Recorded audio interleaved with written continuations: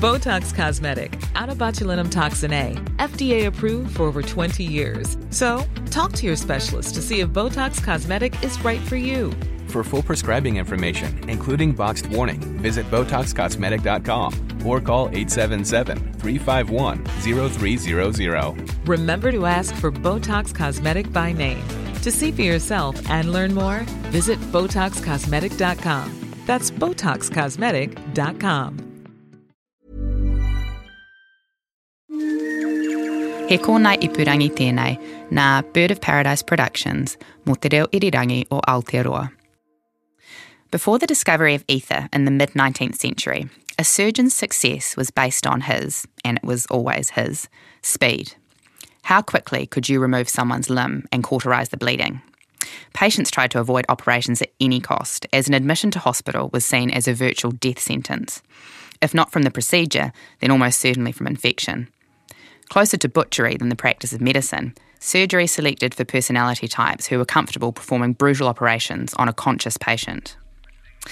There's an old joke. What's the difference between God and a surgeon? God doesn't think he's a surgeon. That long-standing association of surgery with type A personalities, highly driven, confident, did someone say arrogant, persists because the profession draws in people who are comfortable operating in life or death situations, the sorts of situations that also underline their own status and the power of surgery. So why do so few Indigenous doctors end up becoming surgeons? And why does it matter?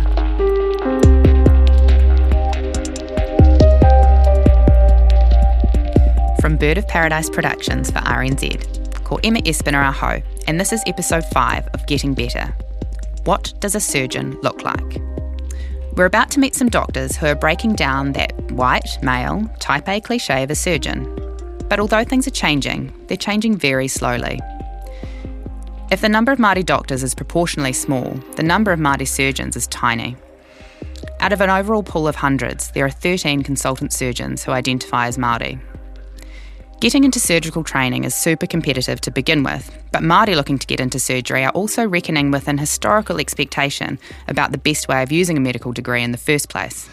There's was scepticism from the Māori community about the value of being a Māori surgeon, and I understand that because I didn't quite understand it, why I should do surgery. This is Maxine Ronald. She's Ngāti Wai, and she's a general surgeon working in Whangarei Hospital. You know, historically, Māori health has been positioned in primary health care and public health, and with good reason. In those specialties, it wasn't well understood where you could make an impact. Apologies for the background noise, by the way. We're at a restaurant. Maxine's not really one for interviews, so selling it as a chat over dinner was the only way we could convince her. And if you're a Māori doctor, you know, you're expected to contribute to improving Māori health, and you know, and I wanted to do that, but unfortunately, I just love surgery, and I couldn't not love it, and I couldn't do anything else. If you listened to episode 2, you'll have heard me say I did my placement in Northland because I wanted to work with Dr. Carl Eggleton. Well, I also went there because of Maxine. I still remember it, and it still blows me away, just that feeling, just that immense privilege of seeing, of being in theatre, of operating on a real person with real family, and you know, being able to remove disease or not, or pathology, and just that actually, you know, that seemed like real medicine to me. Yeah. Do you remember what the operation was? It was a liver resection. Okay, just FYI, a liver resection is just cutting out a bit of liver. Obviously, it's a bit more complicated than that in practice, but you get the idea. When I did my 4th year general surgery rotation at Middlemore Hospital, on my second day on the team, the boss, who is Pākehā, asked me if I wanted to know about Māori working in surgery. Of course, the answer was yes. He gave me Maxine's phone number and I called her that same night. If that sounds a bit intense, a bit stalkery, well, you can judge me, but the opportunity to connect with a Māori woman in a leadership role in medicine is not something you ever pass up when you're me. It's also not the kind of opportunity Maxine ever remembers having when she was at the stage I'm at. When I was a registrar and a student and a more junior doctor, those kind of questions never came up. In fact, being Māori for me was minimised. My Māoriness was minimised. It was recognised but minimised. And I would see other people like our Pacifica sisters being really elevated, and I celebrate that, and they're all my very good friends. But I noticed that my position was really downplayed. And this wasn't even all that long ago. It's only been around 7 years since Max sat her last surgical fellowship exams. I think it's really interesting that even Maxine herself said she didn't see the value of getting into hospital medicine. That's the thinking we come in with, and then people wonder why there are so few Māori surgeons or endocrinologists or obstetricians. It's so much harder to be it when you can't see it. Max did have one important mentor, Jonathan Koia. He's now an associate professor and general surgeon at North Shore Hospital. You might have heard of him. Māori surgeons often get a lot of media attention because they're so rare. My relationship with Jonathan was not ridiculed, but I was tested about it. Also, I was mindful that he was the only person doing surgery that it was really visible, Māori do. And, I was mindful not to put too much on him. So I've never worked with Jonathan, and we've had a kind of a long-distance working relationship. But he's always been an amazing mentor and support for me. I totally take the point Max is making about not wanting to overload her mentor. For those of us coming through, the Jonathans of this world and the Maxes are taonga and have to be cared for accordingly. Apparently, I was vetted behind the scenes by Max's Māori doctor friends before being allowed to go and spend 6 weeks with her. I'm not quite sure what the criteria were, but I'm glad I passed. It makes me sad hearing Max's story, that you'd have to limit your interaction with the only other Māori person doing what you do for fear of how it might look. People were aware that we had a connection, being Māori, and it was tested, and your bro, Jonathan, things like that. And so I backed away just partly for my own safety, I suppose. And I have to say that probably limited me having more interaction with him than I might have. Some of that sounds like straight up racism. What's with the your bro? It is different for me and my classmates now, and that's probably just down to numbers, so I'm grateful for that. Still, it sounds pretty lonely in surgical training. For me, I was the only Māori surgeon trainee doing general surgery for a long time. And so whenever I had even someone who looked like Māori, I was pathetic, it was embarrassing. And these poor Māori house surgeons, I chased them around and sit next to them and, do you want to do surgery? And they're like, so do not want to do surgery. You pathetic woman, leave me alone. Oh my God, it's embarrassing. Because you just needed to make that connection. And you really kind of identified with those non-Māori who carried some of their ahua with them or seemed to embrace you for being Māori more than perhaps others.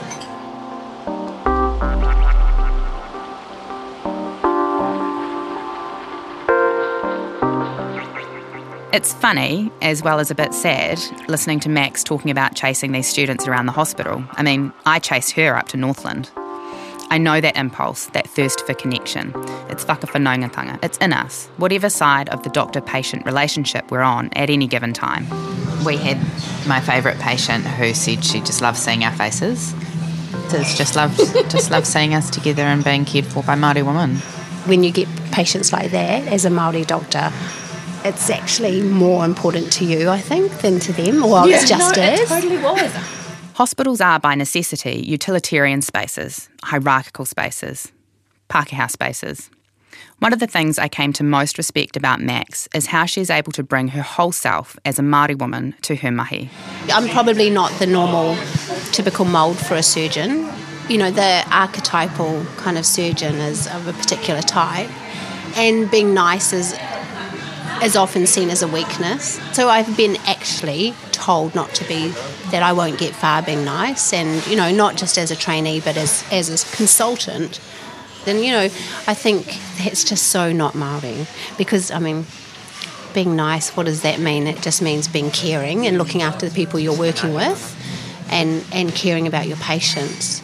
And so I think that's a strength, personally. It's also a weakness. It can be a weakness. It can make, things very difficult on an emotional level, and maybe you might experience things in a different way to other medical professionals, but I don't think it's something that should lose. And if people have that, then you should encourage that. I think it's something to be encouraged. Like, It's a caring profession. It's meant to be, and we're Māori, and that's what we do.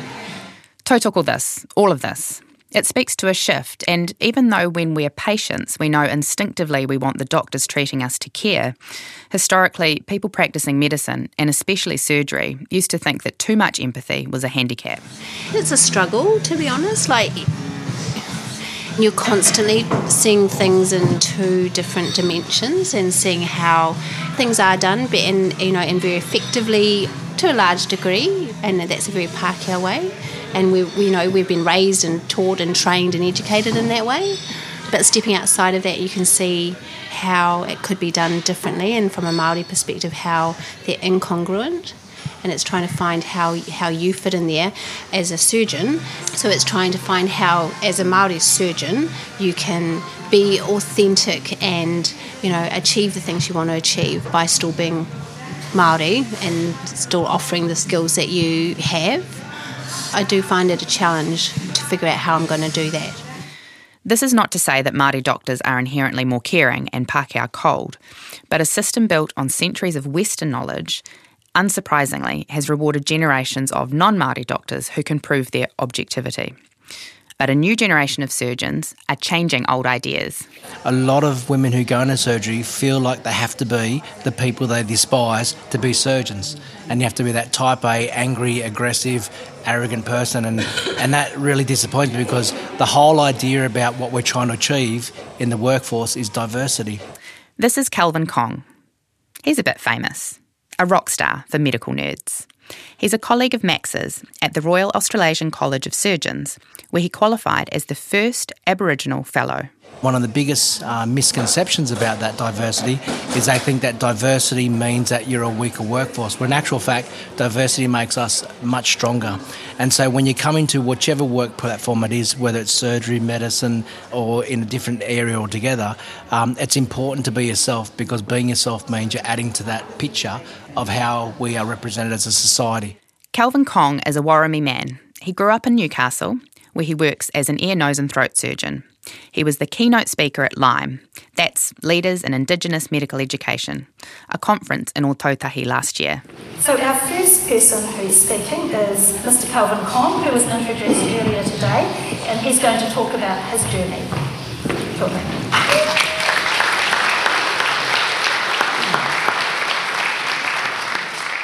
For ages, Kelvin was one of the firsts, the onlys, just like Jonathan Koya, one of a small handful of Indigenous surgeons, not just in his own country, but globally. As a respected medical educator and mentor, he gets mobbed at events like this one. It helps that he's a bit of a crack-up.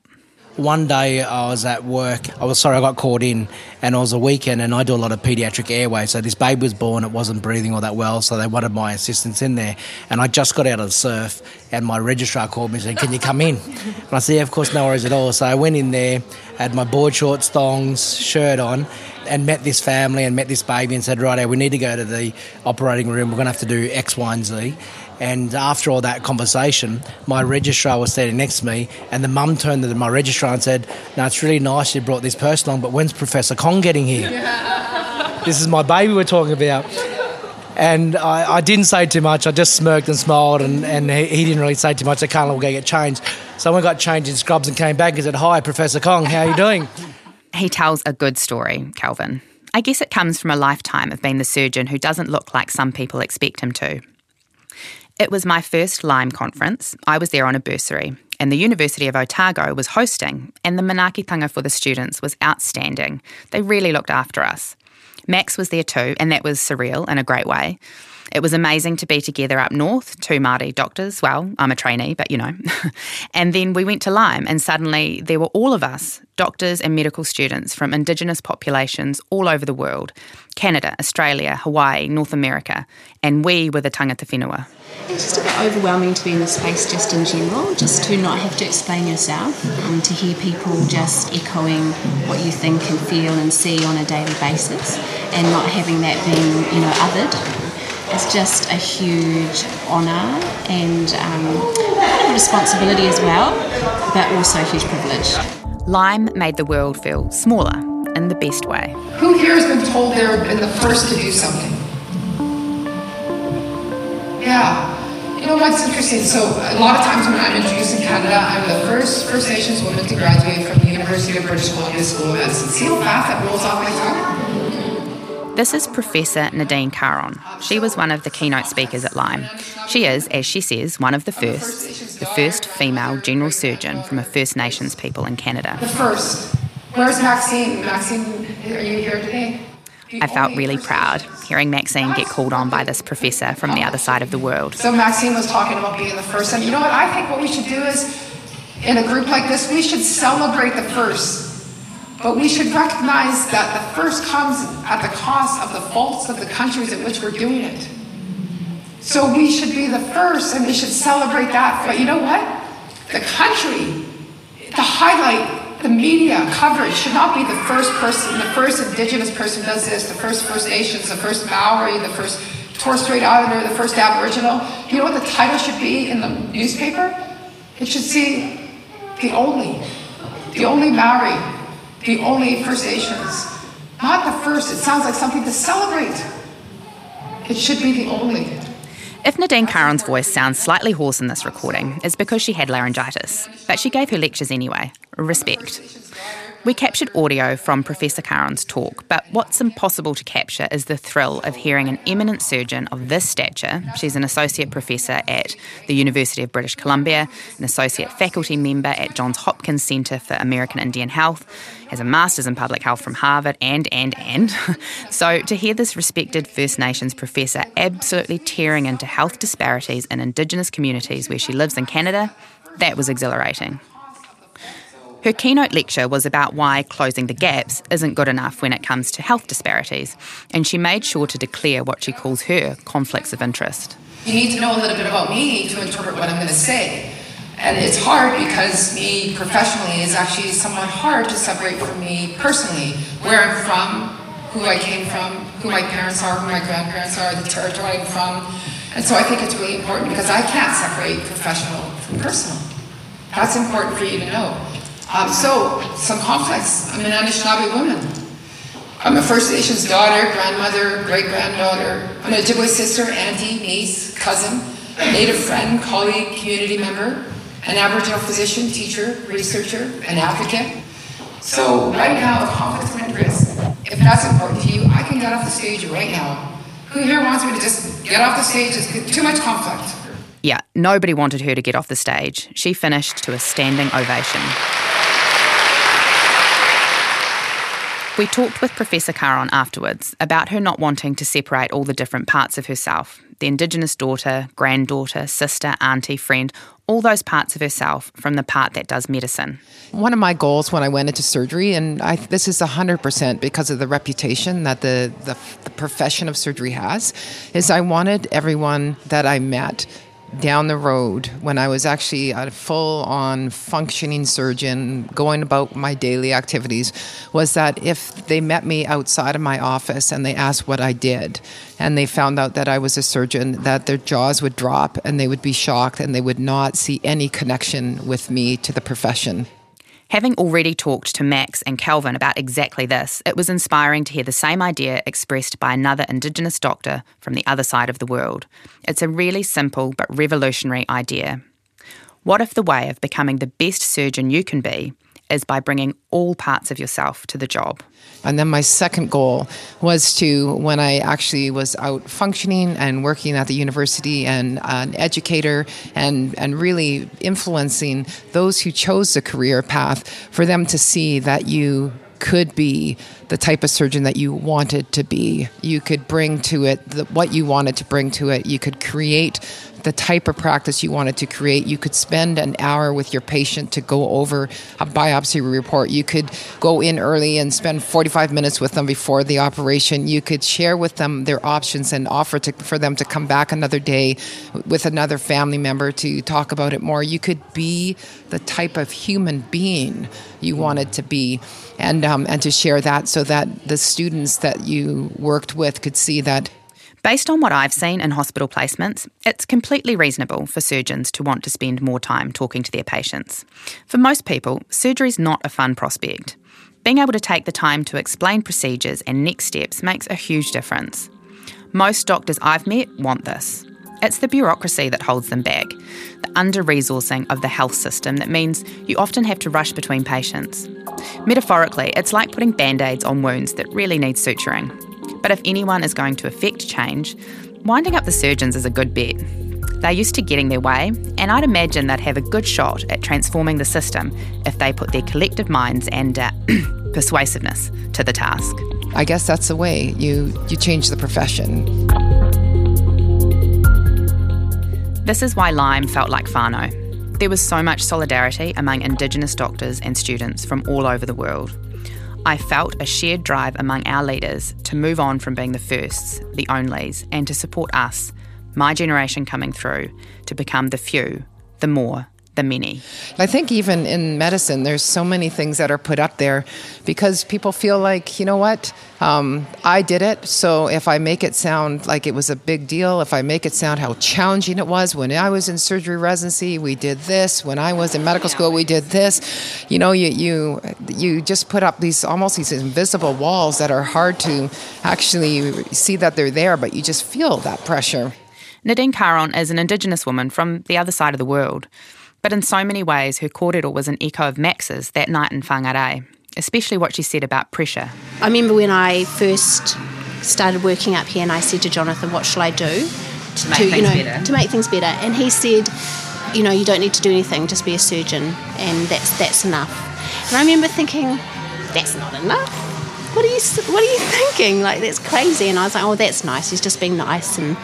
But, you know, that wasn't enough to me.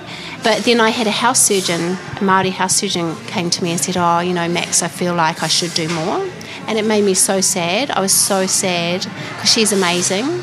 And I said to her exactly what he said to me. And it was only afterwards that I reflected. But, you know, I said it's just enough that you're here and that you're awesome and that we see you.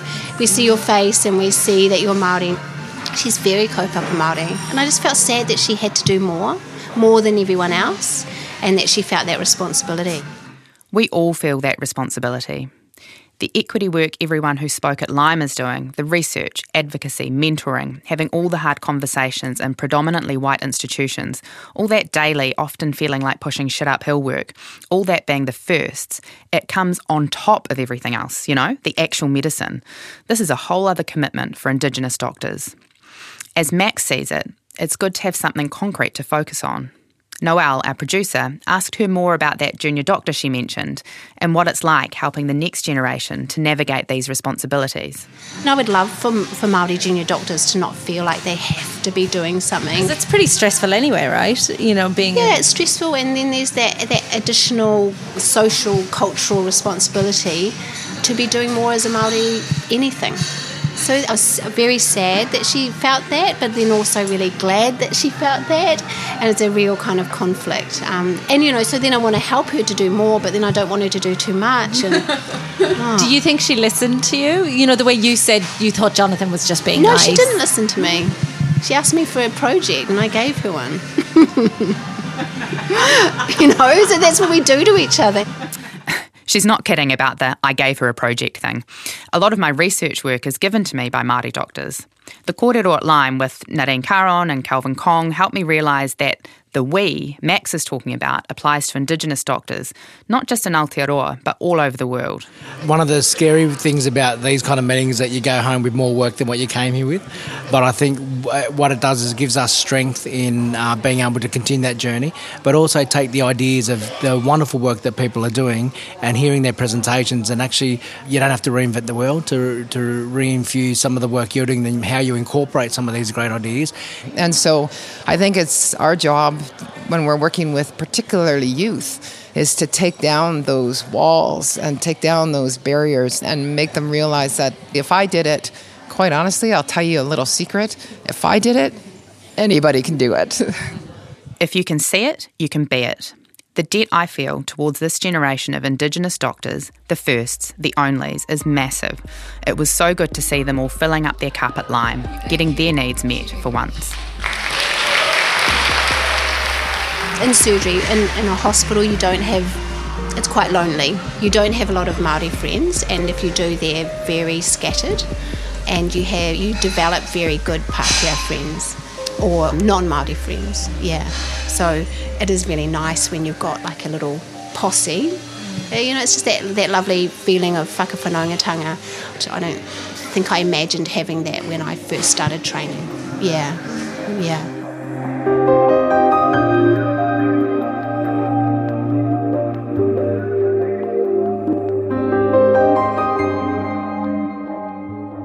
Getting Better is an original series from Bird of Paradise Productions for RNZ. The show is hosted by me, Emma Espiner, and written by me and Noelle McCarthy. Noelle McCarthy was the senior producer, John Daniel was the script editor, and Gabriel Baker was our consulting producer. Sound design and mixing by Andre Upston, music by Pitch Black with thanks to Paddy Free and Michael Hodgson. Our main title graphics and episode illustrations are by Gabriel Baker. Kate Elmers is RNZ's Senior Commissioner and Tim Burnell is the Commissioning Coordinator. Thanks also for the support from RNZ Kura Hautu Māori, Shannon Haunui Thompson. This series was made possible by the RNZ NZ On Air Innovation Fund.